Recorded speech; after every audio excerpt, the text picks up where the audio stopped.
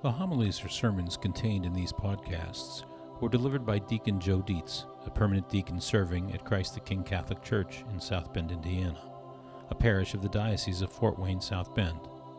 Each homily is preceded by a reading of the scripture upon which it was based. While the content is the same as the homily preached, it has been recreated for the quality of the podcast. A reading from the book of Genesis. The Lord God then took the man and settled him in the Garden of Eden to cultivate and care for it. The Lord God gave the man this order: You are free to eat from any of the trees of the garden, except the tree of knowledge of good and evil. From that tree you shall not eat. The moment you eat from it, you are surely doomed to die. The word of the Lord. A reading from the Holy Gospel according to Mark. Jesus summoned the crowd again and said to them, Hear me, all of you, and understand. Nothing that enters one from outside can defile that person, but the things that come out from within are what defile. When he got home away from the crowd, his disciples questioned him about the parable. He said to them, Are even you likewise without understanding? Do you not realize that everything that goes into a person from outside cannot defile, since it enters not the heart but the stomach, and passes out into the latrine? Thus he declared all foods clean. But what comes out of the man, that is what defiles him. From within the man, from his heart, come evil thoughts, unchastity, theft, murder, adultery, greed, malice, deceit, licentiousness, envy, blasphemy, arrogance, folly. All these evils come from within, and they defile. The Gospel of the Lord. Interesting that in the first reading today from Genesis, that God pretty much tells Adam, you've got one job, one order, only one thing you can't mess up. Simply don't eat from this tree of knowledge of good and evil, because if you do, you're going to die. Or in other words, if you eat this fruit, you will defile yourself.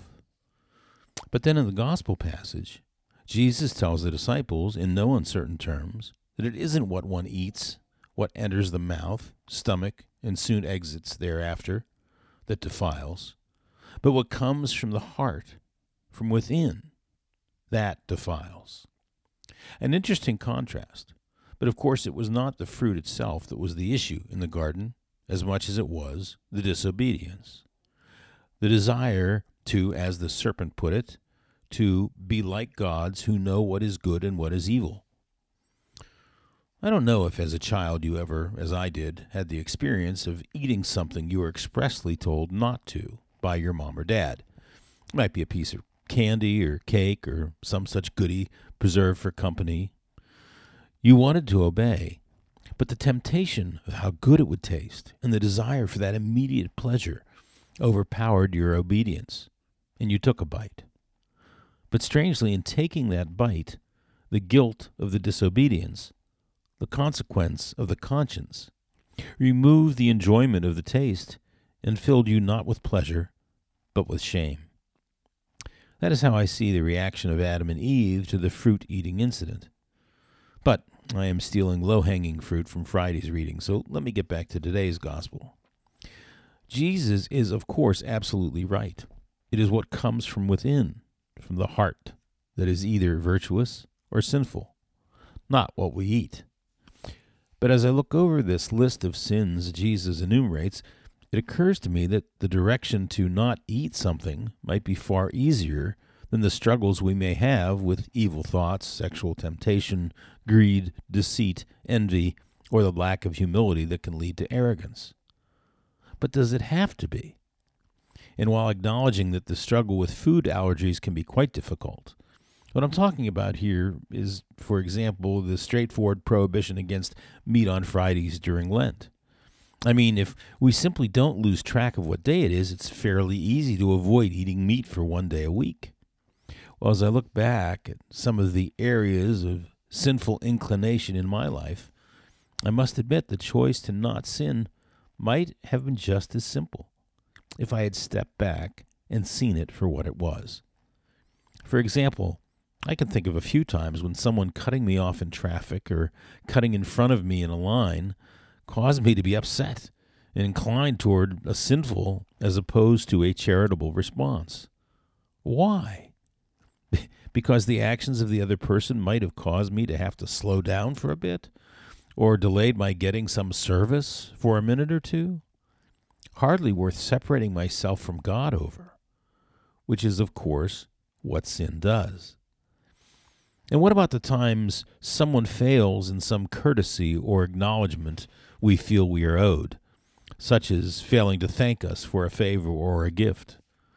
We can let such minor oversights take our feelings down a path of judgment and negativity that is truly uncharitable and unnecessary, when we could simply choose, rather than focusing on ourselves, to focus on the next positive thing we can do for others, seeing all the good we do as being done not for us, but for God.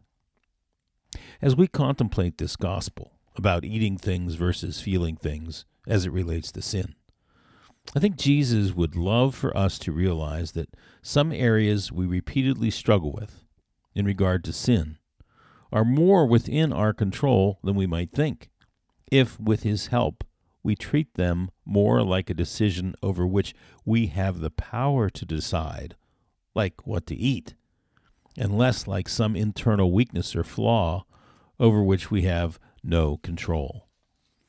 Perhaps as we prepare to receive His precious body, the one food that has the power to change us, we can ask Him to open His hand and fill us with this knowledge and perspective, along with other good things, that He might empower us to do our part to renew our corner of the earth.